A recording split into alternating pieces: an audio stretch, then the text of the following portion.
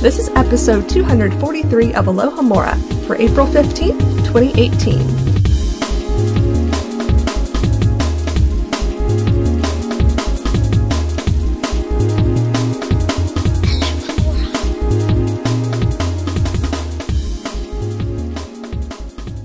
Hello everyone and welcome to this brand new episode of Alohomora. I am Rosie Morris. Rosie? Who's that? Long time no see. Welcome back, Miss Rosie. Thank you, and who might I be talking to? Oh, sorry. I suppose I should say my name as well. I'm Katie Carty-Hiley, and as well as Rosie, who is not a guest, but kind of feels like one for her first episode back in quite a while. We also have Claudia Falcone with us. Is that how you pronounce your name? Not really, but that's fine. No, tell us what it's supposed to be. I'm so sorry. It's alright. It's Claudia Falcone, but that's because it's an Italian name pronounced in a German way, so I don't expect anyone to get that. Oh, that's beautiful. I love it. Well, welcome, Claudia. We are Thank you. Very happy to have you. Why don't you tell us a little bit about what got you into Harry Potter, and if you want to share your Hogwarts house and Patronus and wand and any of that, feel free. Okay, I'm a Ravenclaw, and my Ilvermorny house is a Wampus, but frankly, I'm not really sure what that means. However, I'm a bit like Kat in that I'm a Ravenclaw, but I see myself moving towards Slytherin as I get older. Nice. My Patronus is a Vole, which I really don't like because it's basically cat food. Oh, what's a Vole? No, voles are It's interesting. like a mouse type thing. Oh. It's like a Kind little of like- rodent. Yeah, somewhere between a mouse and like a shrew and that kind of small rodent creature type thing. But Yeah. they're very cute. Yeah. It's just that most of the time when I see a vole, it's not very alive anymore. So, yes. I got into Harry Potter as a child, like most people probably, and I read the books in German as they were coming out in Germany. And then I think with The Half-Blood Prince, I started reading them in English. Yeah. Very cool. So you grew up in Germany. Yes, so I'm from Germany, but I've been living in the UK for about 4 years now. Cool. Very cool. I was wondering because, yeah, your accent is definitely a mix. Because we have Aurelia on the show fairly often, or on Speak Beastie. I hear her a lot. Mm-hmm. Her accent is definitely more predominantly German. So I could hear a little bit of that in you. But I was like, but it's not quite the same. So I love that mix. It's beautiful. Yeah, I think Aurelia probably spent a lot of time in the US, right? Because she's got more of an American sound to it, I think. I think she was it New Zealand for a while? Oh, okay. I think so, That yeah. maybe what, yeah. But also She's got a lot an of interesting mix as well. A lot of Germans, I did German as a subject at school and went on a lot of exchanges and things, and pretty much all of the German kids that I met spoke English with American accent because they had learned their English whilst watching things like American TV, so they'd picked up the mannerisms of American, so it was quite interesting. Yeah, I learned English while watching Doctor Who, so that's... There we go, there's your British accent then. Yes. Wow, you and Aurelia would get along really well. So for this episode, we are going to be doing a chapter revisit, going to Half-Blood Prince, my favorite book personally, chapter 22, After the Burial. So I would definitely recommend that you read that chapter again before listening to get maximum enjoyment from the episode. And if you want to go the extra mile, go back and re-listen to episode 140, where Eric, Kristen, and Michael tackled this chapter. It's a really fun episode, and I think you will enjoy it even more listening to that one and this one back to back, because I'm sure we will bring up different things than they did. It's always good to get different perspectives on the same content. I can't believe that was over 100 episodes ago. Yeah, right? Gosh. Crazy. And this episode is sponsored by Vincent Barbuta on Patreon. I hope I pronounced your name right, Vincent. Thank you very much for being our sponsor and our patron. Thank you. Woo! Thank you, Vincent. And you guys out there can also become a sponsor for as little as $1 a month. And you get all sorts of rewards, which include things like access to our private Facebook group, Dumbledore's Office, at the $2 level, where fans can chat with each other and the Alohomora hosts about the latest Wizarding World news. There's also a special decal at the $5 level, featuring the Alohomora logo, the beautiful lock symbol. You can get a private reading from Michael at the $15 level of the chapter of your choice from the Harry Potter books. Perhaps you might want to listen to him reading after the burial. It is an excellent chapter, and I know he does it excellently. Yes. Or you can also get things like a vintage Alohomora t-shirt at the $25 level and a private Skype chat with the host of your choosing. We're going to continue to release all sorts of exclusive tidbits for our sponsors, so please do visit patreon.com/Alohomora to find out more. 3 turns should do it. Chapter Revisit.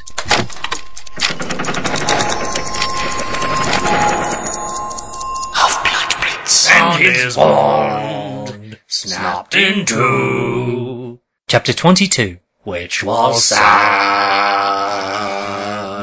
After the burial. All right, so do you want to go ahead and give us a little summary of the chapter we're going to be covering today, Rosie? Absolutely, although I think I might just take the one that Eric had before, so if they are listening to episode 140, and then this one back to back, this might sound a little familiar. The chapter begins as Harry reflects on his recent failures with Slughorn and Malfoy. Ron and Hermione have their apparition test later in the day, but Harry, not being 17 yet, is not allowed to take part, so he has to go and basically have his regular potions lesson with Slughorn, and there's only a handful of students in the class at the time. He tries to kind of have another success. He tries to talk to Slughorn on his own, but Slughorn's having none of it. And after receiving a letter from Hagrid telling him that Aragog has died, Harry resolves to try his luck with Slughorn, and as a last-ditch effort, tries using Felix Felicis to acquire the elusive memory once and for all. But it doesn't quite go to plan, and all sorts of shenanigans occur. Indeed they do, which makes this a fan favorite chapter, I do believe. It is one of my favourites. It's just such a brilliant chapter. It's really funny as well, yeah. I think that's why I like it so much. Yeah, I'm a sucker for humour, so...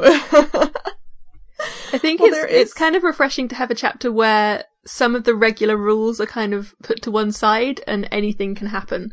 And that's the kind of thing that can happen when you take a potion that's pretty much restricted on all levels. So yeah, that's a very good point, yeah. Well, when I was reading this episode, I went and I made a few notes of things that stood out to me during this reread. And I know Claudia did the same, and Rosie, we've got some comments here from our listeners who had some questions for us. So we're just going to jump around and talk about what we want to talk about, and I think it's going to be a lot of fun. So my first question is, why did Harry and Ron never tell Hagrid that Aragog almost had them killed in their second year? Because in my mind, just for whatever reason, I thought they had. Maybe that's a movieism. I'm not sure. Although it couldn't be because he was in Azkaban that whole time. Yeah. But I went back and checked through the books as well as I could, just doing a cursory search, and I could not find any mention of them telling him what actually happened in the forest. So, is that to spare his feelings or what? I wonder if it would have made a difference anyway, because it's not like Hagrid ever believes that any of his creatures are in any way dangerous. Mm-hmm. Yeah, I think that would probably be the main reason why they didn't, was Hagrid wouldn't believe them, or, he'd just kind of shrug it off as being, that's just what spiders do. Yeah. But it's funny that it comes as such a surprise to him that the only reason the other spiders were not eating him this entire time was because of Aragog. Yes. Maybe it gave him a little reality check that he needed.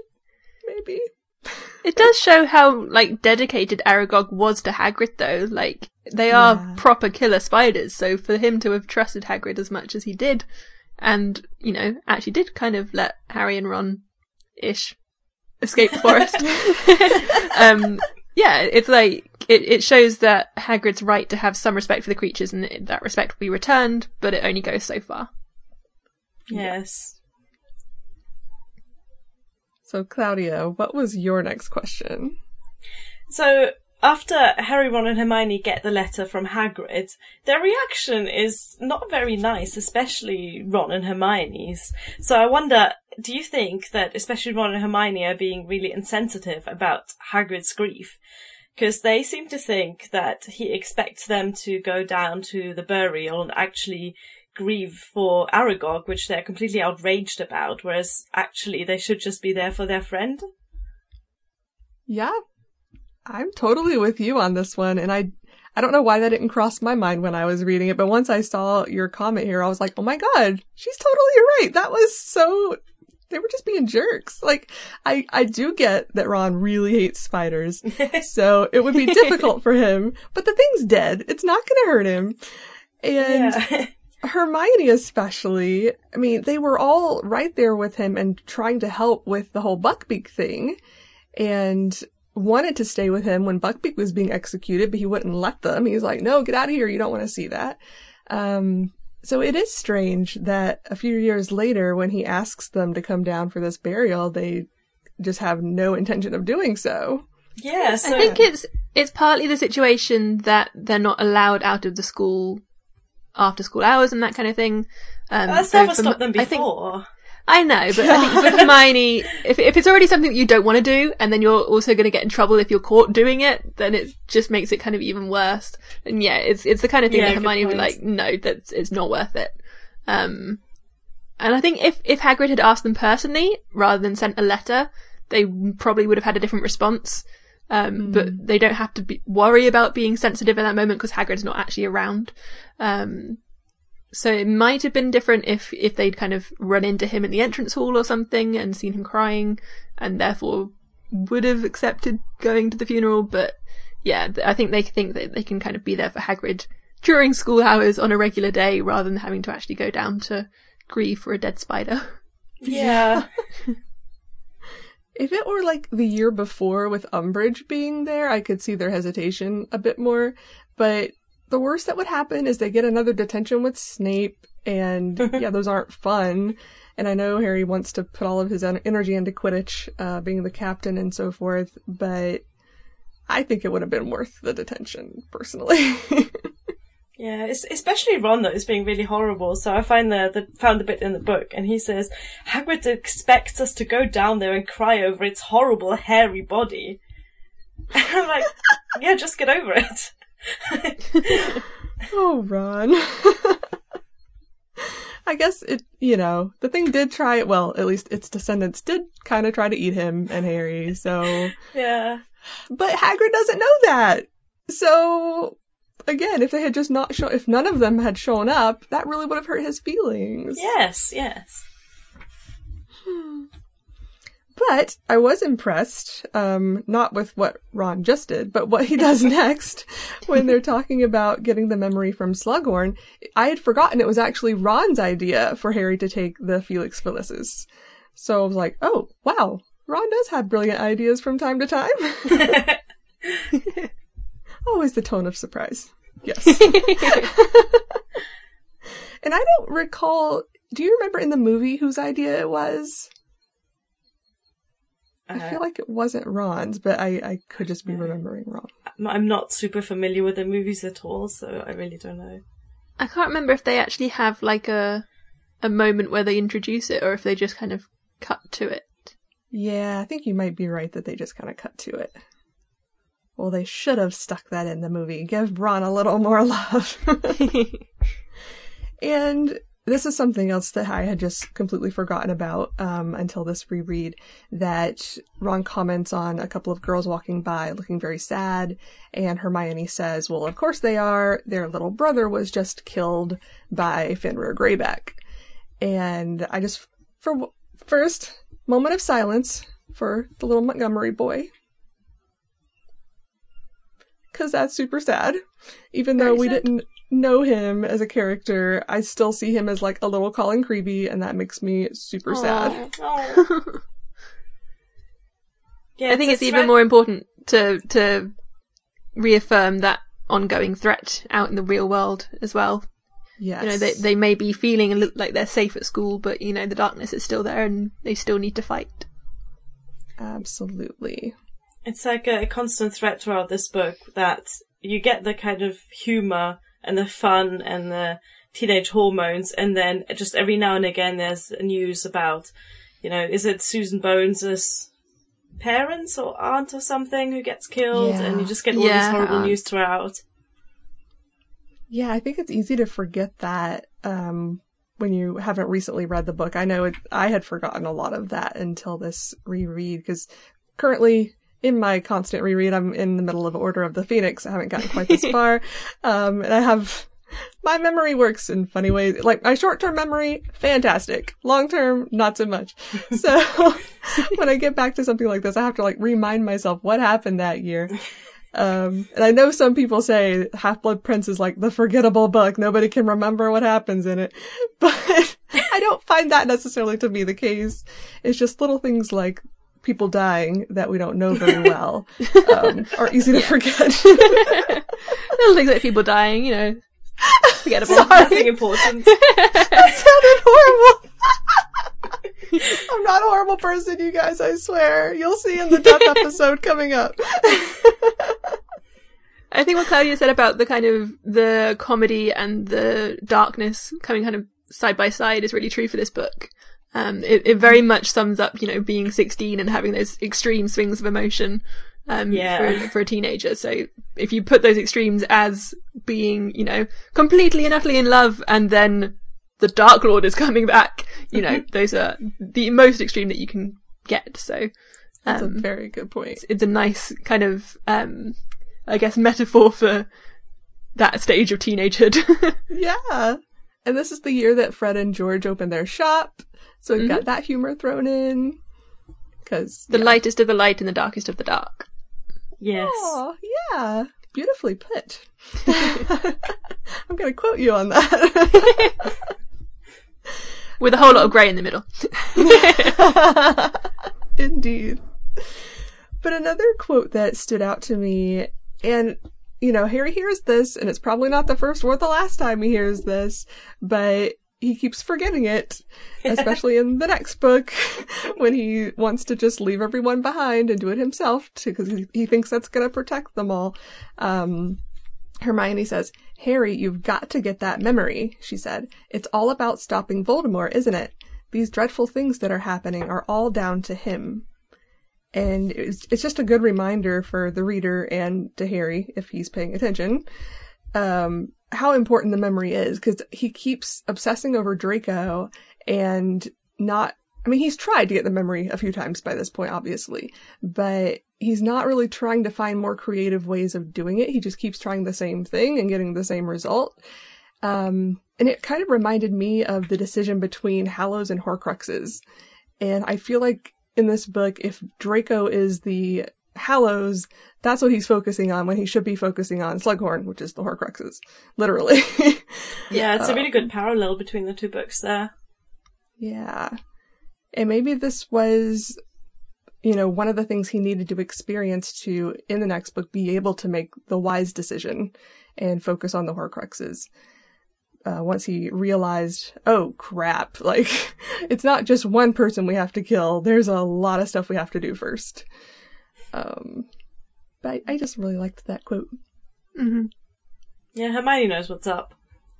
As usual. And now let's take a quick break from our discussion to hear from this episode's sponsor. Hey listeners, this is Allison, fluing in to ask a very important question. Why is Harry Potter still wearing glasses when contacts are so much simpler? And ordering your contacts just got even easier. As you all know, if you listen to the show, I'm a teacher, and I have pretty horrible eyes, really horrible eyes, so my contacts are pretty essential in my life. But I don't have a lot of time to schedule doctor's appointments. I mean, it means taking time off work, and it means calling people, which is definitely not my ideal situation. But recently, I tried simple contacts, and it was easier than casting a piskie on my vision to make things better. It took less than 5 minutes to take a vision test that was reviewed by licensed ophthalmologists, and in between Netflix episodes, I had my normal lenses, even my ones for my astigmatism, ordered and being shipped to me. I even received text and email updates to help me resolve an issue when one of my tests kind of went wrong after my computer did something funky with it. And the vision test was only $20, which, I mean, that's incredible if you try and add up how much it costs to go see the eye doctor. And also I did it at home in my living room. I think I was even in my pajamas, which was awesome times. And now I have a 1-year updated prescription that I can use, and the lens prices cannot be beat. And now, listeners, you can receive $30 off your contacts by visiting simplecontacts.com/open or entering code OPEN at checkout. So again, that's Simple Contacts, simplecontacts.com/open, or entering the code OPEN, OPEN, at checkout. I mean, of course, this isn't a replacement for a periodic full eye health exam, but it made normal contact ordering so much easier. So let's just let Harry worry about breaking his glasses or dealing with them in a thunderstorm, and visit simplecontacts.com/open today. And I'll see you in Diagon Alley. Thank you so much for that, Allison. Now let's go ahead and dive back into this chapter. Yes, the next bit we get to is the Slughorn's potion class with the 3 students. And I think, apart from the fact that he has got obvious favourites and ignores everyone else, he's actually not a bad teacher. So in this one, he asked them to make him something fun. And I think that's a really creative kind of prompt for the potions class. What do you think? Yeah, I think it's a really interesting lesson, but at the same time it is a bit... The teacher didn't bother planning anything that day. No, that's true. That's true. It's like, just watch this video. I'll be over here grading. Exactly, yeah. But those were the best lessons when you just get to watch a video, right? They are. So true. Speaking as an ex-teacher, from the student's perspective anyway. yeah. Yeah, I had a lot of teachers like Slughorn. So. Oh dear, that's not a good thing. No. But yeah, I think out of all of the kind of transient teachers that Harry has, Slughorn probably comes second to Lupin. Yes. Whereas Slughorn is actually like a professional teacher. He was a teacher before, then he retired, and now he's come back. So he has had that like kind of long history of knowing how to teach, which is rare for Harry, I think. Yeah. Yeah, especially compared to Snape. You can really tell the difference. Yeah, Snape is very much a textbook teacher. This is what it says, and this is what you will learn. Whereas Slughorn seems to be a little bit more creative, perhaps. I have to disagree with you on that one a little bit. Okay. Because Slughorn is literally getting them to make potions out of a textbook, whereas Snape was putting his own potion, his take on a potion up on a blackboard. And I think the students were getting more of the right way to do it from him, or the more nuanced way, whereas clearly the author of this book was not as great of a potion maker as Snape is, because there are times when Hermione follows the instructions to a T and still does not get a good result. And it's the Half-Blood Prince's annotations that excel. Fair enough. Okay, so Snape is the person who wrote the textbook and then teaches it. Right. Whereas Slughorn, does things quite right. Slughorn's much better at motivating his students to want to do well, and not just giving them a 0 grade if they mess one little thing up when 5 other people did even worse. I also feel like Slughorn encourages individual experiments. So there's the one lesson where they make antidotes and they really have to think about the theory of potion making or whatever, whereas Snape just gave them a recipe and then expected them to follow it. Yeah, that's a really good idea, a really good point. And clearly his teaching methods work, because he was the teacher when Lily and Snape were in school, and they turned out to be amazing potion makers. Yeah. So, yeah, you can see the results from his teaching is clearly, it can be good. So he's definitely not doing everything wrong by any means. And even if he plays favorites, at least he doesn't, I don't know what the opposite term for that would be, but he doesn't single out people to bully like Snape does. Yes. Yeah, he's a very encouraging teacher. But speaking of that class, Harry makes the Elixir of Euphoria, which sounds amazing, and I want some. But I'm really curious. At the end of the lesson, he tries to get Slughorn to drink some because he thinks that might help get the memory, but Slughorn hightails it out of the classroom before he can even get the sentence out of his mouth. But then it says Harry just cleans out his cauldron and leaves. And I'm like, hey, bottle that stuff. Take it with you. You spent this entire lesson making it. I'm sure it could come in handy. Yeah, potions class is very wasteful. It is. It really is. Most of the time, maybe Harry doesn't trust his own potion. I guess. That's probably quite true. I wouldn't anyway. After following the Half-Blood Prince for as long as he has and getting such good results, I think I would have. And even Slughorn comments on, oh, you put peppermint in it, which would help with nausea or something like that. True. I guess that's an interesting point. Like, how much has Harry actually learnt from Snape/Half-Blood Prince? Because if he's just, again, following the recipes rather than actually picking up any of the tips and the talent. Yeah. Can he do that by himself? Probably Heck not. no. So, No, I don't think so. No. yeah, so it's all coming down to Snape again. Like, Snape's type of teaching is follow this rule rather than know about why it's being used. Whereas Slughorn introduces the reason why it's being used. Oh, you've used that peppermint to help with nausea or whatever. Like, it gives you a little bit more background information as to why you've done it, which is useful for teaching. Indeed. And I love how he just puts it down to genetics. Like, oh, Lily was good at this, so obviously you are too. Which maybe some people just do have a natural gift with that. I could see that being the case. But that's not Harry. No, bless him. Yes.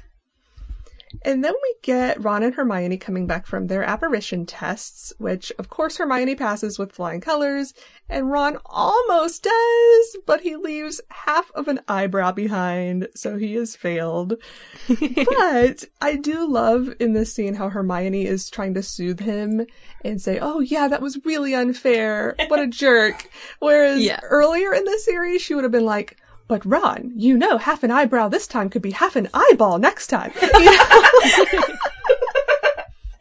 Yes, that's exactly how she would say it as well. Right? But this is like post, I don't know if him and Lavender have completely broken up yet, but they're they have. Yeah, he's hiding from her in this chapter, so I think they have. Well, he has. She hasn't, clearly. Right. Yeah. So Hermione's already trying to kind of get on his good side and show her interest a little bit more. I think maybe this is one way of her doing that. But it's definitely after the Christmas scene where she's had a moment of reflection and actually understood what she's feeling and the path that she wants to take in the future now, I think. So you can definitely start seeing her kind of being softer and trying to be more supportive when she's in the right mood. Yes. Not always. After passing an exam, she's going to be in a really good mood. So. Yeah, exactly. Well done, Hermione. And we're going to be talking about Felix Felicis a good bit in this conversation. We may jump around and keep coming back to it. But the first thing Harry says, or not says, but he thinks when presented with the idea of using it for the purpose of getting the memory, is that he's been kind of saving it all year, maybe subconsciously, because he thought he might use it to try to get with Jenny. And all of a sudden, I'm like, hold up. It's not quite a love potion, but that still seems a little untoward. Like, clearly it's not forcing someone to like you if they don't. But I just have to wonder, like, how far does the Felix go to help someone? And does it have some kind of moral compass? Like, if you use it to try to kill someone easier, is it gonna let you do that? Is it useful for any old thing that is in your head that you want to do? Like, would it help you coerce someone to like you or coerce someone to sleep with you? Or, I don't know. It seems like there could be some nefarious uses to it. I think it would help you do whatever you wanted, even if that was coerce someone or kill someone. Because Harry, in a way, coerces Slughorn to give him the memory, because Slughorn would never have given him the memory if those circumstances weren't exactly like that. So I do think that Felix can be used for morally dubious things as well. I'm not entirely sure though, because it's a good luck potion. So I guess it comes down to the definition of good. And I guess kind of the Wheel of Fortune and the concept of luck in its kind of entirety as well. For instance, if it was Malfoy taking it, would it have made the Vanishing Cabinet work, for example? Or would it perhaps have led him down a different path that maybe took him away from Voldemort and brought him to safety? Like, how much control over Felix do you actually have? Or is it Felix kind of lays the path for you? I think Felix makes you realise your intentions, whatever they are, but that's how I see it, as something that functions outside of morality. Yeah, I think I do too. Like, I don't like that, but I feel like it could be used for that, because Draco was trying really hard to win it in that lesson. And I'm sure that that's the purpose he was going to use it for. Whether it would have worked or not remains to be speculated, but at least in his mind, he thought that would help. And maybe it would have. Oh, I don't know. I just, like, I really like the idea of this potion, but I also am a little weirded out by it. I guess that's why it's so heavily restricted and things. Like, you're not allowed to use it in sports because it would affect, the morality of the competition. So I guess that kind of gives us a clue that the potion doesn't have a control over morals. It's just making the person lucky. But, there is a reason why they call it getting lucky, so...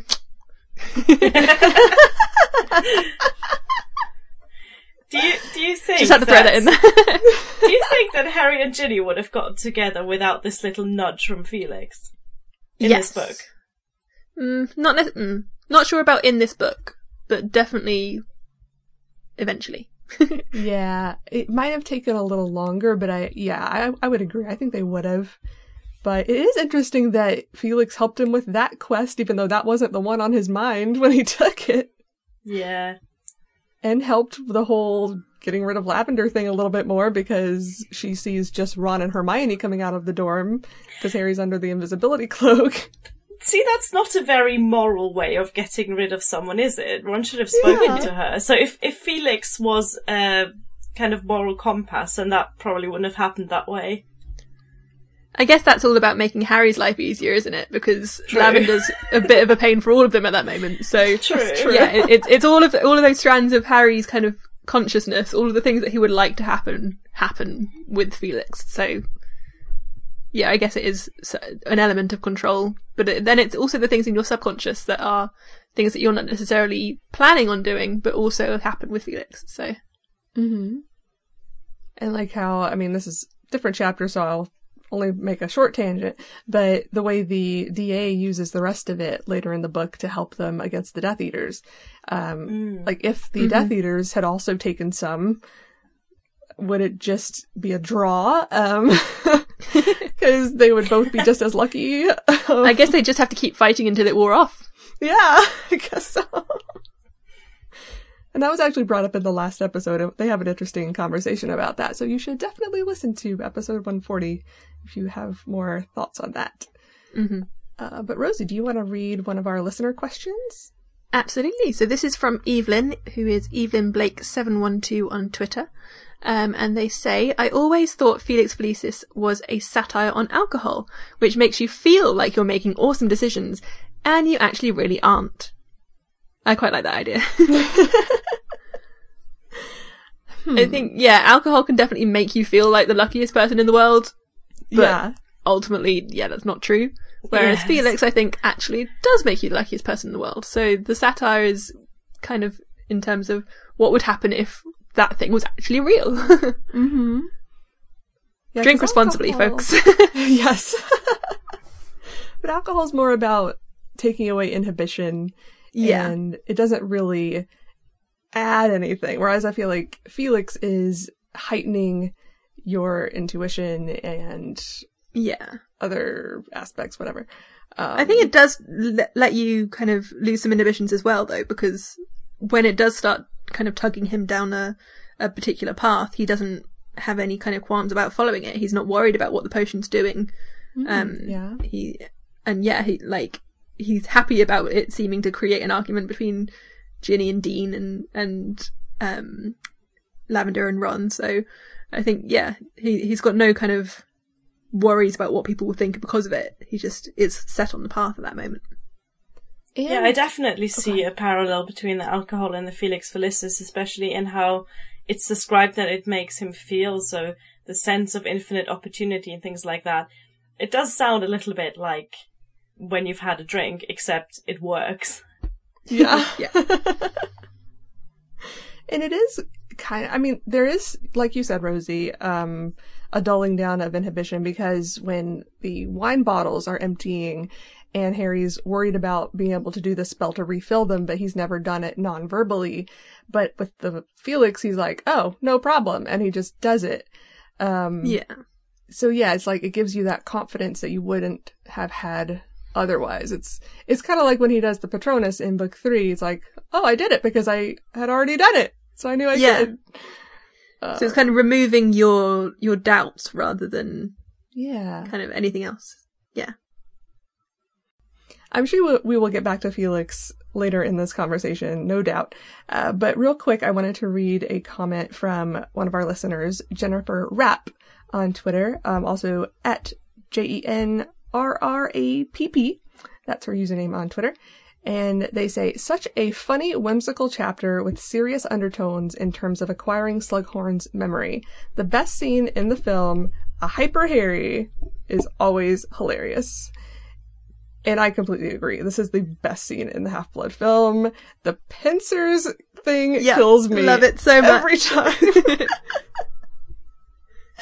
It's so funny. And I mean, we knew that Daniel Radcliffe was a good actor already, and especially by this point in his career, he's had several years of experience under his belt. But the way he's able to completely change his personality while he's on the potion it's a wonder to behold. I think it's a rare opportunity that we actually get to see some of Daniel's kind of goofiness coming out through Harry, because Harry is very much a serious character who's always kind of depressed and never really gets to have much fun. But Dan kind of does know how to goof around a bit more, I think. And it's just really fun to see him kind of being let loose and having fun with his characterization in this scene. Definitely. The whole, like, well, come on then. Yeah. Oh my God. He's so funny. Oh my goodness. And I love that, I mean, Daniel Radcliffe, since Potter, has done a multitude of different parts, ranging from very serious and even horrific to very funny. And I think I just read recently he's going to be doing a TV show soon that's a comedy with Steve Buscemi. And I'm so looking forward to that because, like you said, I mean, when Daniel Radcliffe is funny, he is really funny. Yeah. So it was definitely a treat to see that in this film.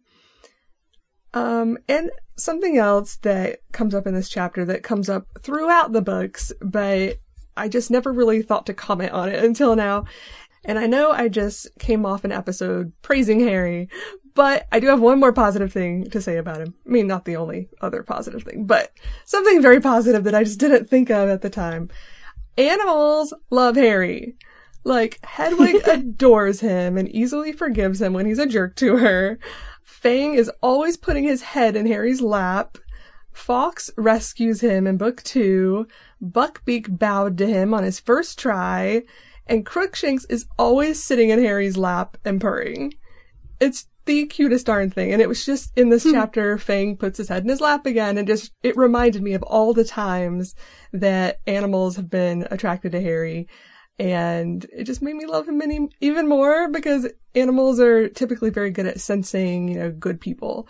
So it's just another example of that. And we're all animal lovers. Yes. Yeah.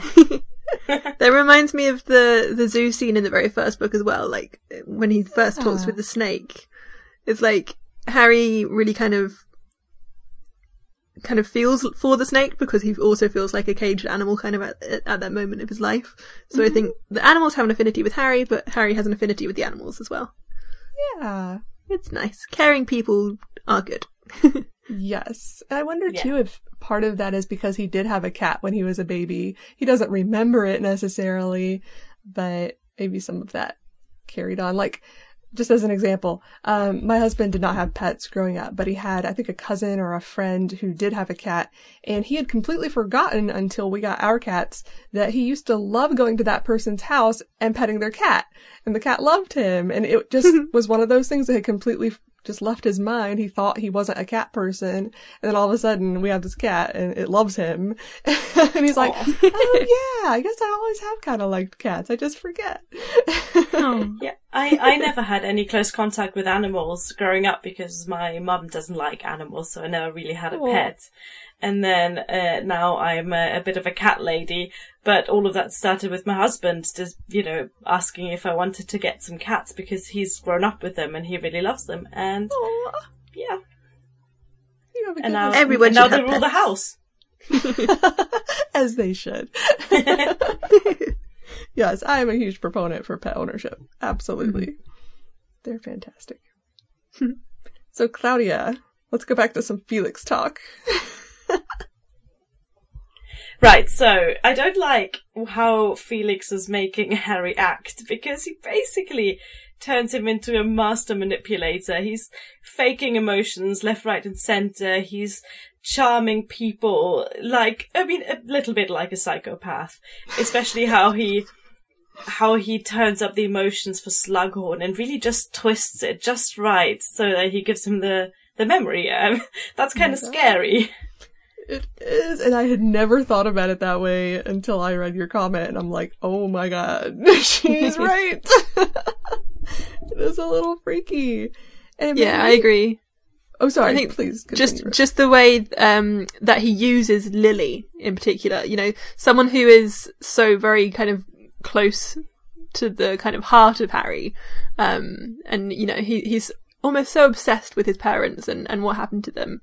And how much he loves them and defends them, that to then kind of use it as a tool in this scene to get the memory, it does seem a little bit callous. Yes, but that's it. That's exactly what Felix does. If you want the luck, you have to manipulate it in order to be in that particular situation that will happen to get the result that you need.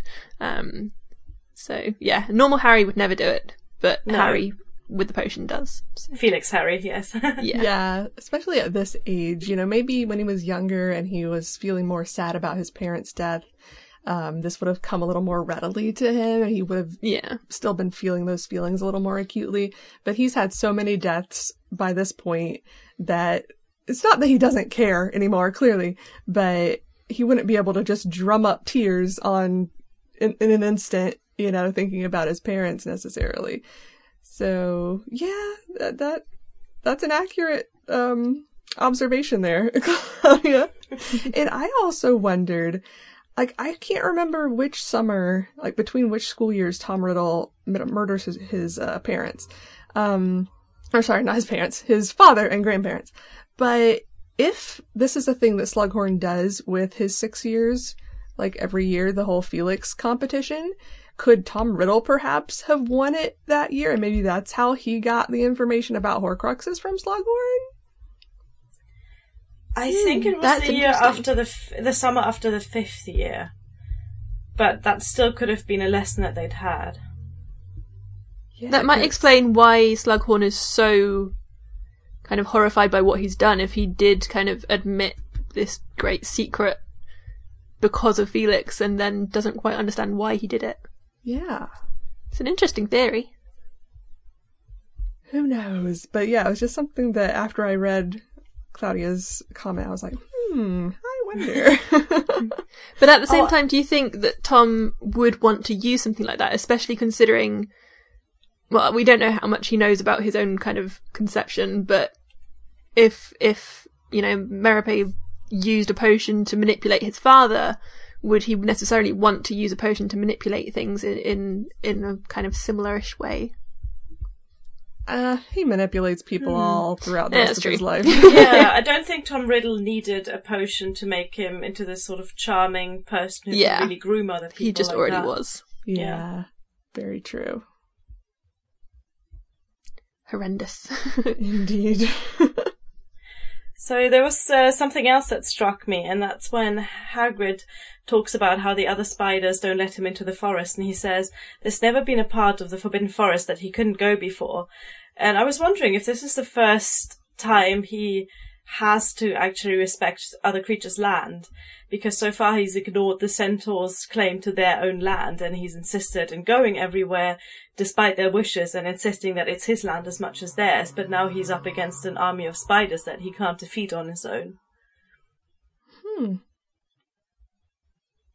Yeah, that had to be tough for him. Like you said, he's just been roaming the forest, here, there, everywhere, as long as he's been gamekeeper, as far as we know. And this is, the first time he's actually has a boundary that he can't cross.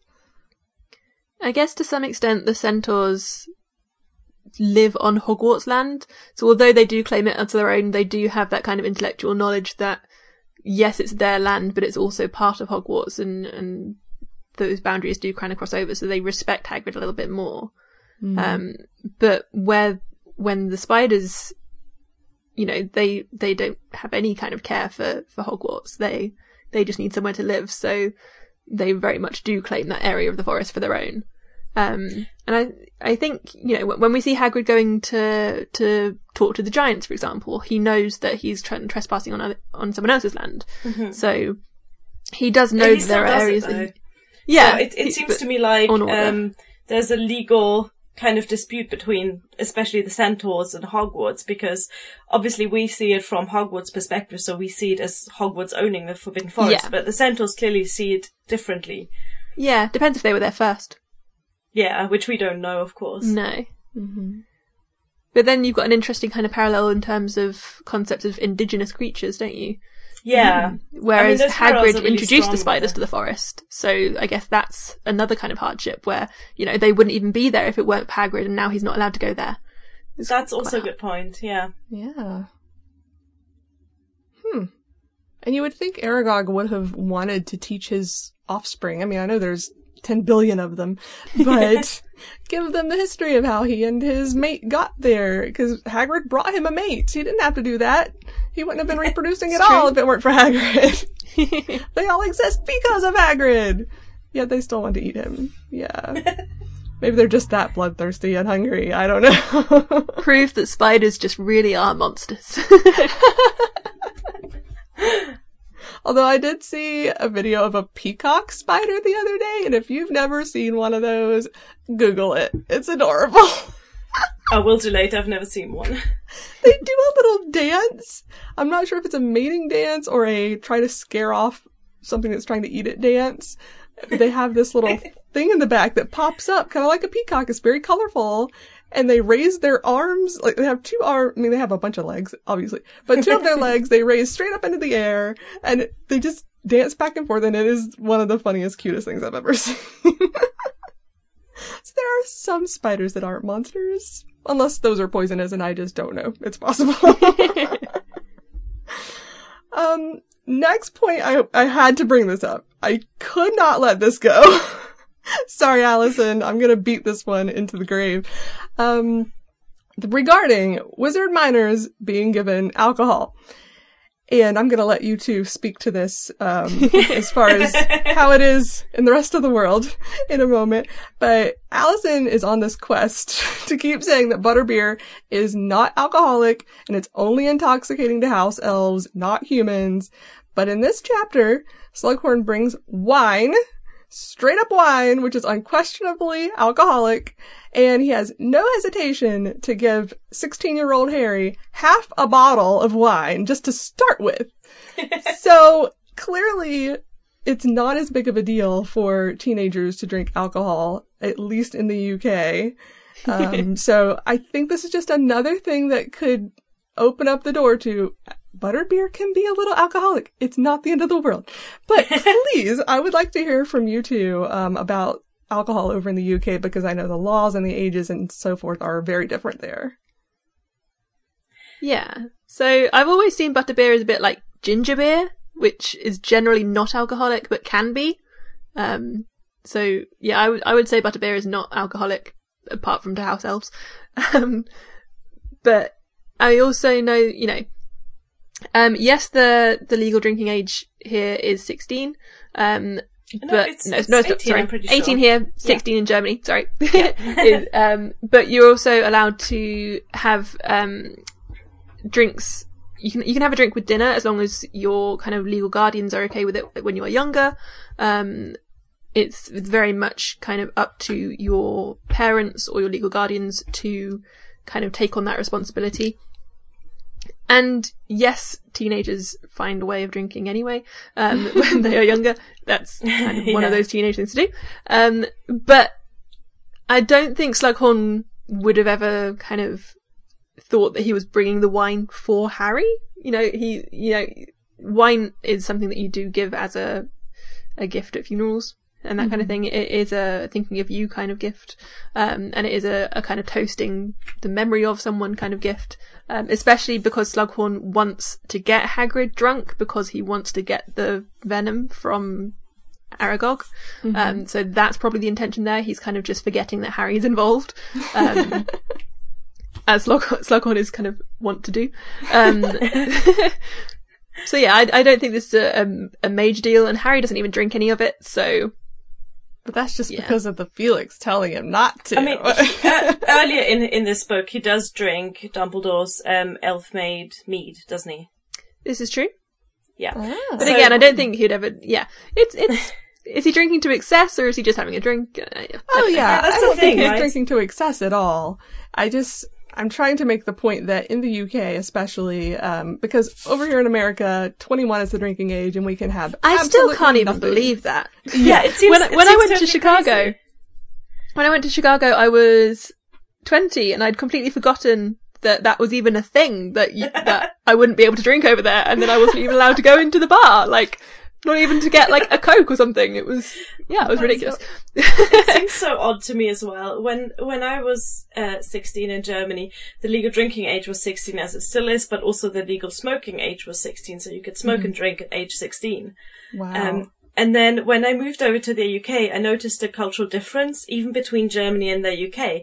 So here, even though I'm 26 now, I still get ID'd in pubs and in supermarkets when I buy alcohol, which hasn't happened in Germany since I was maybe 17 or 18. So I see the UK as a sort of step between the liberal attitude of the Germans and the kind of restrictive attitude of the Americans. Yeah. We're very aware that we do have kind of a binge drinking culture, so we are very aware of saying that this isn't the right thing to do and making sure that everyone is aware that you have to be at this kind of age. Yeah. But yeah, I've never understood the drinking age in America, considering you guys have gun laws, all that kind of thing. Right? Like, Yes. how is it not safe to drink until you're 21, but you can have a murderous weapon? That's absolutely fine. And you can drive don't at like understand. age 15, right? Yeah. Yes. What? Yep. You guys are crazy. And you can join Silly the army. Puritan attitudes. You can go to war at 18, but you can't drink. It's just like, no, that's stupid. It's definitely Enjoy that true. hangover of British culture from the Tudor period or whatever.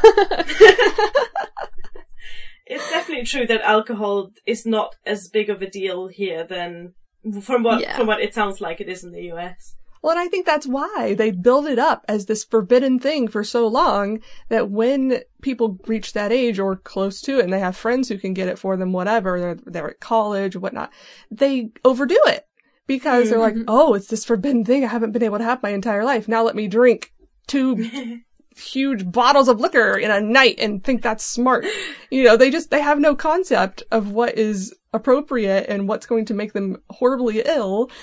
Because they've had no access to it, and no education about it up until that point. So I think it's much smarter to have, maybe 16's a little young, or whatever, but if your parents are there and they're supervising and only giving you something that's slightly alcoholic, I think that's wiser. I mean, it's kind of like sex education. If you teach it from a young age and you make it just a normal part of life, then it's not such this big mystery when you're a teenager and people are out getting pregnant because they don't know any better.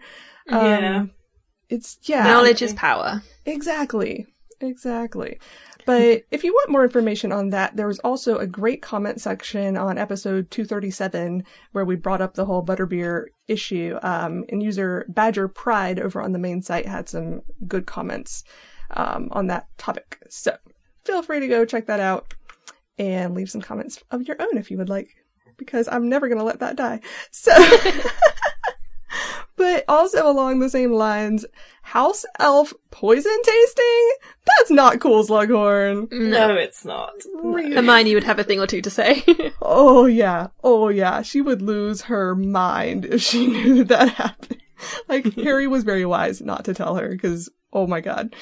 Although I wonder if Winky volunteered, because she is so depressed and hates life anyway. She'd probably be like, I don't care if it kills me, I'll drink it all. Oh, that's such a sad idea. It is. I don't know if he just went to the kitchens and just, okay, first elf I see, hey, you, come here. I don't know. But I am very slightly judging Harry for not speaking up to Slughorn, and also for not mentioning it to Hermione. I can see why he didn't speak up, because he was trying to get to the memory. But he could have done something about it, right? yeah, or at least told Dumbledore at some point. Like, please order all of the elves never to do this, because that's not cool. Poor house elves. Yeah. Free the house elves. Yeah, there's a few things in this chapter that make me a little ashamed that my username used to be Slughorn's trophy wife. Oh, that was you. Yes, that was me. Like, he still has some redeeming qualities. He's fun, but he's a complete coward, and he won't admit to the prejudices that he still sort of has, but he still has them a little bit, and he definitely does some things like this that I'm sure when he was young were completely just, that's what wizards did, but that's what house elves were for, to abuse and use it. Whatever cost. Slughorn's like everyone's slightly racist uncle at Christmas. Yes! Oh dear. So yeah, smacking my head a little bit there. Shame. But I did have to bring up, and this was mentioned in episode 140, but I had to say it again. I love so much the Rupert reference in this chapter when Slughorn gets Ron's name wrong and accidentally calls him Rupert. And I don't know if Joe's ever actually come out and said, yes, that was definitely on purpose, but it had to be. Come on. Yes, to right, be. Definitely. And it made me wonder if any other author has ever done that. If there was a TV series or a movie made about something they were writing and they loved one of the actors so much that they stuck their name in as an homage to them. Can you think of any examples? I can imagine an author doing that in the hopes of that actor would then play the role. Maybe the other way around. I like that idea. Well, and I know I'm pretty sure it was the most recent Corman Strike novel, I'm going to forget the title. The third one, I Career guess? of Evil. Yeah. I had a tweet about it, and I'm going to forget exactly all the names that were in it, but there were several. There was an Emma, there was a Emma Dan. Watson's name dropped, isn't she? In that one. In one of them. It's actually wasn't her full Emma name. Watson's name dropped. Was it her full name? I think so. I think it's actually about her picture on the cover of a magazine or something like that. Oh. I think I might be making this up completely, but it kind of rings a bell. It's definitely possible.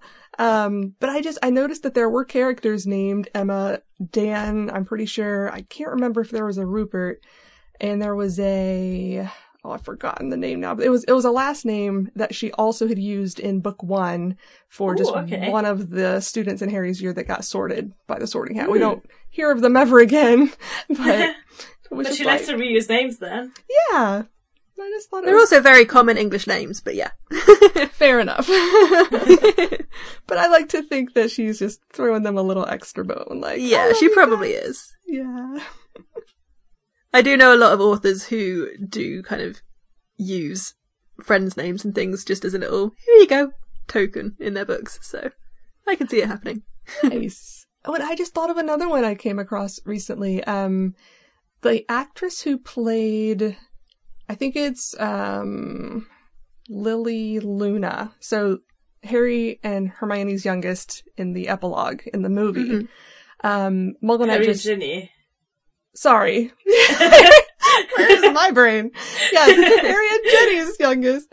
MuggleNet did like a happy birthday to her on Twitter recently, and I noticed that her last name, I am assuming it's pronounced the same way, even though the spelling was different, is Bastigwe, which is a name that was used in one of the Gorman Strike novels. I think the first one. Yeah. So again, it's like, oh, is that where she heard that name? I mean, is that a common name to you guys? Not that I know of. It's an Italian name, right? It sounds Italian to me. But I don't think it's common even in Italy. Yeah. So it's probably she heard it and thought it was an interesting name, so she... You know, authors are magpies. They find the things that interest them and borrow them for their work, so... Yeah, just another example. Why not? We love you, Joe. Now it becomes like an Easter egg or a treasure hunt. It does! Spot the names. If any of you listeners have spotted her doing this with other names or in other books, please tell us. Yes, I love that kind of stuff. Mm-hmm. Claudia, I can't wait to hear your next point. Oh, yes. Every time I read a book and there's a scene that's just between men with no women present, I wonder if that's how they actually act. So, is this a normal way to socialize between men? Because I always feel like men don't tend to be very emotionally open with each other. But here, three of them, I mean, Harry only play acting, but they all get drunk and then they sing a very sad song and they hug each other and cry. I just wonder how realistic that is. It's a shame that we're all women on this episode. I know. Yeah. With the wrong panel. Oh no. Yeah, I can't It's that think kind of a time in my life where I've seen men do that, come to think of it. I mean, the whole kind of sea shanty genre is full of old drunk men, so... Yeah, and folk music as well. Yeah. It's that kind of getting drunk and singing because, you know, before the days of radio and TV and all of that kind of thing, your entertainment was a piano at a bar. So, yes. Maybe it comes from that still. I don't know. I guess it kind of goes with like football songs and chants as well. Soccer songs, whatever. Yeah, that's a good parallel. I think we need to bring this back. Okay, male listeners, next time you get drunk, I want you let to... us know. Do you sing songs while drunk? Yeah, Sing please songs. record a version of Odo the Hero as well, because I'd love to hear that. Yep, hugging, crying, singing. We want to see it. Send us a video. And what was this you had about unicorn hair? Okay. So this is so nitpicky, I genuinely don't mind if this gets completely cut out. No, I want you to say it. So, Slughorn mentions, because he's interested in Hagrid's unicorn hair because it's so valuable, and he sort of says that it's worth 10 galleon a hair, so this is when he toasts to friendship, to generosity, to 10 galleons a hair.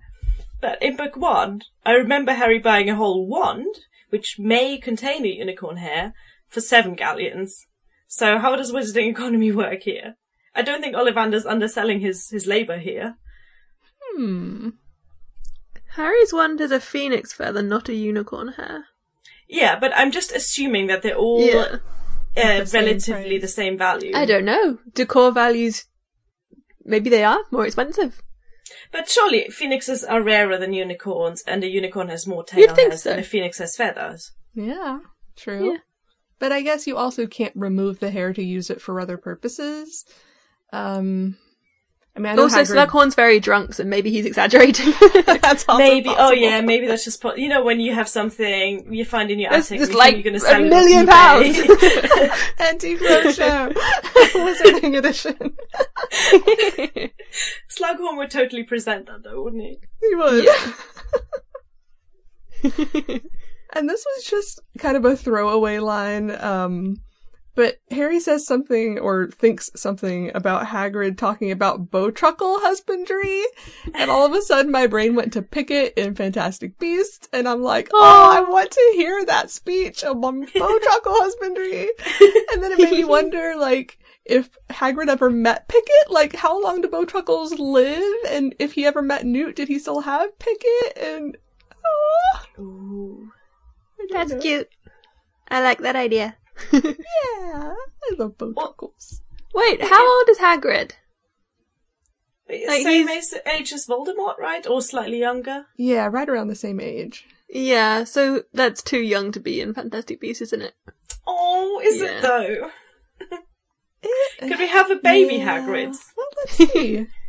If it ends in 45, which I think is the year Tom Riddle graduates Hogwarts. Ooh, Okay, so so we should see. Well, there is potential to see Hagrid at Hogwarts at some point. Then, if it does have an overlap with some Riddle school years, Isn't there the theory that Newt gave Hagrid Aragog? Yeah, I like that theory. Who knows? Perhaps we'll see a tiny baby half giant. Oh, amazing. Like, even if the Aragog theory is not right, I want them to meet so bad because they have so much. I mean, they've got such similar values. Yeah, and maybe I really hope they do. Maybe that's one of the things that got Hagrid into Beasts was meeting Newt at a young age, and he was just really influenced. Or maybe Newt was his Care of Magical Creatures teacher. Oh my god! Now we're completely off episode, guys. Yes, please. Focus back. All right, back on topic. Rosie, why don't you hit us with another comment/question from our listener? So this is from Genevieve Bushmayer on Facebook, and they say, I'm still not entirely convinced that Felix Felicis even provides luck so much as boosts intuition. Unless the potion somehow has the ability to also affect the trajectories of other people at the same time, as in, would Slughorn have been collecting venomous tentacular clippings at that moment if the potion hadn't been pulling the strings, or would the potion have led him to Slughorn regardless of where Horace was at that moment? At any rate, Harry wasn't lucky when he was talking to Slughorn about his mother. He was correctly intuiting the correct emotional moments to invoke sorry, this is a really hard one to read. He was correctly intuiting the correct emotional moments to invoke to get Slughorn to divulge the memory. To that end, I don't know that Harry could have touched on the right emotional notes to have gotten the desired result without the help of the potion. Unfortunately for him, he revealed himself to be largely emotionally obtuse up to that point. So we have no reason to believe he would have known on his own to take the conversation where he did. Don't know why that was so difficult to read. Wow. So I think this goes back to what we were saying earlier on about, Felix makes things manipulative, and Harry on his own would never kind of go down some of the routes that he went down. No. He does not have the emotional intelligence at that point. Yeah. Yeah. Ron's not the only teaspoon. Definitely not. Yeah, that was I'm not sure if it does. Thank you. I'm not sure if it does affect the trajectories of other people, though. Like, I do think, if Slughorn wasn't down at the venomous tentacular, then it would have taken him, a different route. Yes, I'm going down to see Hagrid, but I think I'll stop by the 3rd floor first, or whatever. Like, yeah, it would have taken him to where he needs to go rather than take others into his path quite as much. Yeah, I agree with that. Yeah, because it felt like Slughorn had already been there talking to Professor Sprout for quite some time when Harry met up with him there. So I think you're right. Though it did seem to affect Jenny and, Lavender/Ron. But they were already in the vicinity. They didn't get drawn into the effect. That's true. Harry was kind of it was Harry actually bumping against Ginny, which made Dean, which started the whole argument. Mm-hmm. But did Felix make him bump into her? I don't know. Yeah. Probably. Makes Harry bump into her, not Dean. It didn't affect Dean. Yeah. Dean's like, what are you talking about? I didn't touch you. Yeah, exactly. When Harry gets to the door, he thinks that he's been on the path to go and see Hagrid. So, that's his route. He's going very much from Hogwarts Castle down to Hagrid's hut. Whereas, when he gets to the door, he says, actually, I'm going to take a detour. I'm going to go to the I've forgotten the word. Greenhouses. Thank you very much. Don't know why that word disappeared from my brain then. So, yeah, if it was the potion affecting other people, then Slughorn would be coming back from the greenhouses and would be on the path as Harry is going down to the hut, rather than Harry having to go a different route. Mm-hmm. And I like how once Sprout, says goodbye and leaves, Harry just has this, it comes over him, oh, this is the time to reveal myself, and he just whips the cloak off right in front of us. Surprise! There we go with the inhibitions thing again, he knows that cloak is secret, he shouldn't be revealing it to other people, and yet here he is just brandishing himself out of it. And Slughorn never mentions it again. Does that happen in the movie? Because I've not really seen that one, so I don't know how the scene plays out. No. He doesn't use the cloak, I don't think. No, I don't think he does. But he kind of he pops up by a window. I think it's quite a funny moment.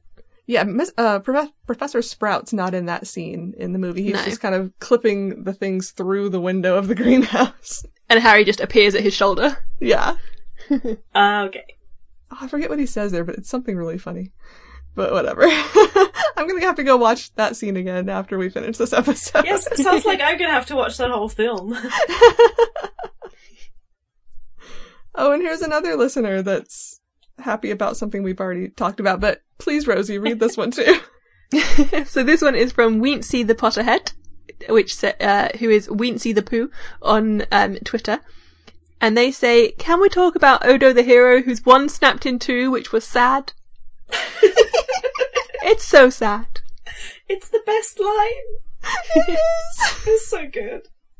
But also it really builds in a really nice parallel between Odo and Hagrid, because Hagrid's one was also snapped in two, which was sad. Oh, it's true. Oh. But it doesn't even rhyme in the song, right? No. I didn't think so. It's just sad. It does. It rhymes to the place that he'd known as a lad. Oh, okay. Even better. It's more of a limerick. Nice. I like that. Yeah, I was actually considering doing a little recording of this at some point, just for myself, with my ukulele or something, just singing that verse. Because I love it so much. Please do. Please. I would adore that. But this also made me really curious, and I know other fans have wondered about this in the past, as to why his wand was snapped. Because according to Dumbledore's notes in Tales of Beedle the Bard, wands are typically burned or buried with their owners. The actual quote is, "The general practice of burying or burning the wand with its owner once he or she has died also tends to prevent any individual wand learning from too many masters." So it just made me wonder why Odo's was snapped. I think it's because of what happened to Odo earlier in the song, because we don't know the first part of this ballad, but they laid him to rest with his hat inside out, which is clearly not standard either. Oh. So maybe he messed up so spectacularly that that's just what happened to him. Good point. So he's a hero, but he's bad at it. I don't know. I just don't know. But I feel maybe like it's an ironic name. Here. Maybe he's really not the hero. Yes. Yeah, that's just for rhyme effect as well. Or he was so completely the opposite of a hero that he got the nickname Odo the Hero. Oh, I like it. That's very Wizarding World, yes. Yeah. Oh dear. It's all funny. It's very, very funny. The scene of Robbie and my brain, what's wrong with it today? Nope, his name's completely gone from my head. Oh, Jim Broadbent? Jim, that's one. Jim Broadbent, thank you. The scene of Robbie Coltrane and Jim Broadbent singing that song is good. Yes, it's amazing. Proper funeral dirge stuff. And Hagrid just collapsing from his drunkenness. Do they sing the song in the film? Yeah. Oh, so I don't even have to make up my own melody to this. I think it's a bit like the Hogwarts song, where it's very different from how I ever pictured it when I was reading it myself.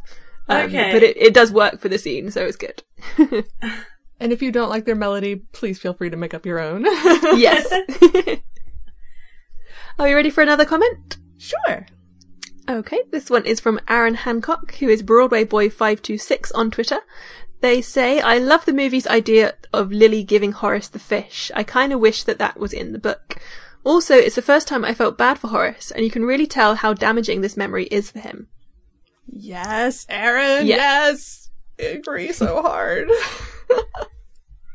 I think the movies do kind of make Slughorn a bit more of the lovable dolt of a professor. Like, they definitely kind of make us feel bad for him a lot more than we do in the books.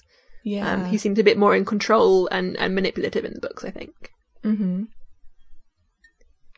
Yeah, but it's still a very damaging memory. Definitely. And yeah, we see how big of a coward he is in this particular chapter in specific. But the fact that he does stand up, even though he's completely drunk in this case when he does it and does the brave thing, but in Deathly Hallows, he also does the brave thing and he comes back and fights in the battle. So he's not a complete coward, just some of the time. And I know Michael definitely went on about this in episode 140 about this chapter, and I completely agree with him that I wish that scene with the fish was in the book so bad. It sounds just like something Joe would write, and I think it just adds more emotion to that scene, and yeah, it does make us feel a little bit more for Slughorn and his relationship with Lily. Not just that she was this really gifted student I had once, and she was popular, everybody liked her. It's more of a personal, like, I was actually her friend, and she gave me this beautiful gift kind of thing. Yeah. Yeah, I do love that. Ginny, or @GinnyL, on Twitter, has some more thoughts on Slughorn, which kind of go along these same lines. They say, he must have known that Tom Riddle was Voldemort. What was he terrified of by not giving his true missing memory? Was he actually a Voldemort supporter? And he must have known, or at least suspected, that Voldemort had used Horcruxes. So, yes, the films make us feel a lot kind of more sad for him, and yes, this kind of memory that Harry drags up is sad and damaging, and we can kind of see a true emotion there. But at the same time, he still doesn't actually give up the right answers, and you know, it is still very much the coward's response to everything going on, where he doesn't admit how much he knows about Voldemort and his kind of responsibility over that factor. Yeah, it is interesting that Harry has to say, like, don't you want Voldemort to fail? Yeah. Like, you would think that'd be obvious, but it wasn't. Because he'd been hiding out in Muggle houses for years, just avoiding the problem instead of actually picking a side. I don't think he was ever a Voldemort supporter, but he was clearly so ashamed of his own part in the rise of Voldemort, even though he and Dumbledore were the only people who knew about it, that he wanted to block it out from his own memory, I guess. So, I also think he might have benefited a bit from, you know, some of the Death Eaters, perhaps. You know, if he's good friends with Malfoy, for example, or, you know, if there are people in power who are influential that were part of his kind of favourites, you know, part of the Slug Club, then he's not going to say no to that kind of influence.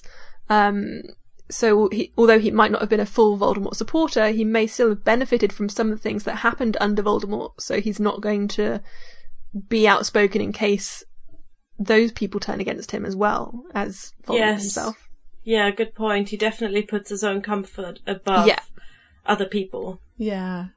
Though I've always wondered, and maybe this is one reason he was hiding out, I would have thought him knowing about the Horcruxes would have made him a target. Because Voldemort doesn't want anyone else to know that, and he, I would assume, knows that Slughorn understood that wasn't just a academic question after all, once he turned into what he was. Like, if I were Voldemort, I think I would want to eliminate that. Yeah, I think that must be the main reason why Slughorn was hiding at the beginning of the book. And I think that might be one of the reasons why Dumbledore was so interested in bringing him back as well, that Dumbledore must know that something happened, and has kind of had a little bit of a clue as to what that would be, and he knows that memory exists and that it can be kind of retrieved somehow. So I think it's very much that kind of trigger point and that guilt that makes Slughorn afraid. I don't think he would be a target unless this had happened. So there would be no other reason for a very successful Slytherin to be quite as afraid as he seemed to have been at that beginning of the book. Yeah. Rosie, you used the word guilt just now, but I wonder if there is a difference in this case between guilt and shame. Because I think if Slughorn was feeling guilt, then he would have done the opposite and he would have gone to Dumbledore and tried to help him as soon as possible. But what he actually feels, in my opinion, is shame, so he doesn't want anyone to know about it. Yeah. Yeah, I like that clarification, yeah. Yeah, I would definitely agree with that. I'm so glad he does the right thing in the end and redeems himself. I don't want to not like Slughorn. He's so likable. He is. He's cute. Sometimes. Yeah, some of the time. Well, and Harry is finally successful at the end of the chapter. Yes. Go Harry.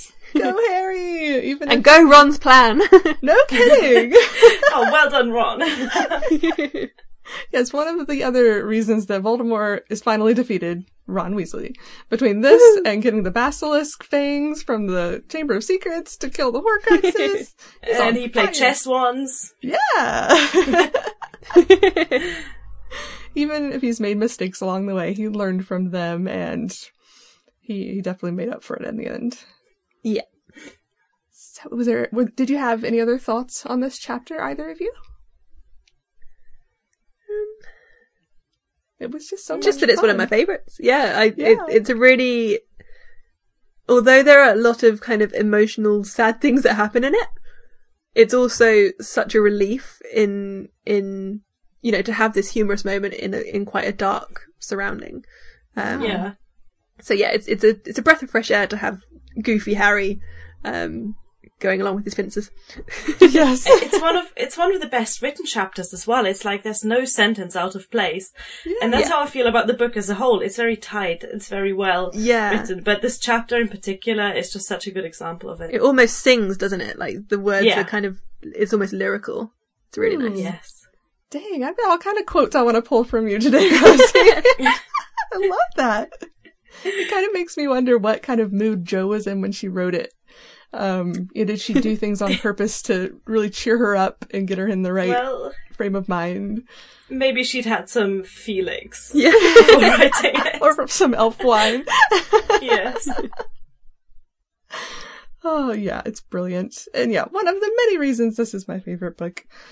So glad to have been on this episode with the two of you. And Claudia, again, thank you so much for being on with us. You were a true pleasure and have had so many wonderful things to say. Oh, thank you so much. I really enjoyed being on here, and it's always good to nerd out about Harry Potter with other people rather than just on my own. Amen. Oh, and tell the listeners your cat's name. They need to hear this. Right. I have two cats. One's called Minerva and the other one's called Beedle, and they're both very adorable. Aww. And I post about them a lot on Twitter and Instagram. So. What are your usernames so people can follow you? All right. So I actually have a YouTube channel, if you don't mind me plugging that. Go for it. Because on that channel I do a series on women in Harry Potter, where I talk about a different woman in Harry Potter in every episode. My channel is called Spinster's Library. It's generally about books, but from there you can find my Instagram, which is entirely cat pictures, and my Twitter as well. And on the Alohomora page, I don't think I'm actually on the new one yet. On the old one, I was obviously Minerva the Flufflepuff. Oh, excellent name. Love it. Excellent. Well, thanks again. And if you guys would like to nerd out a bit more about Harry Potter, you can listen to our next episode of Alohomora, which will be on death and its relation to the Harry Potter series. So quite a serious topic. Yeah, we go from one extreme to another. Super happy, funny episode to death. Not so. But it'll be great. You should totally tune in. And if you would like to be on the show like Claudia, you can visit our website at alohomorapodcast.com and choose Be on the Show. Follow the instructions there to send us your audition, and you can also visit the topic submit page to tell us what you would like to hear us talk about, or what you would like to talk about with us, if it's not one of the drop-down options on the Be on the Show page. To do that, you just need a microphone and a pair of headphones, and if you are chosen to guest host, we will walk you through the rest. And if you don't necessarily want to lend your voice to the actual episode, we would still love to hear from you. You can contact us on Twitter at AlohamoraMN, on Facebook at facebook.com/openthedumbledore. Our website is alohamorapodcast.com. Make sure you're going to the new website, guys. Our YouTube is youtube.com/AlohamoraMN, and our email is alohamorapodcast@gmail.com. And one more reminder to check out our Patreon at patreon.com/Alohamora. And a huge thanks again to Vincent Barbudo for sponsoring this episode. Yay! And you as well can sponsor us for as low as $1 a month. And be sure to check out our higher tiers for access to Dumbledore's office, episode sponsoring, decals, chapter readings with Michael, vintage Alohamora t-shirts, and chats with the hosts. So, thanks again for listening. I'm Katie. I'm Rosie, and thank you for listening to episode 243 of Alohamora. Open the Dumbledore.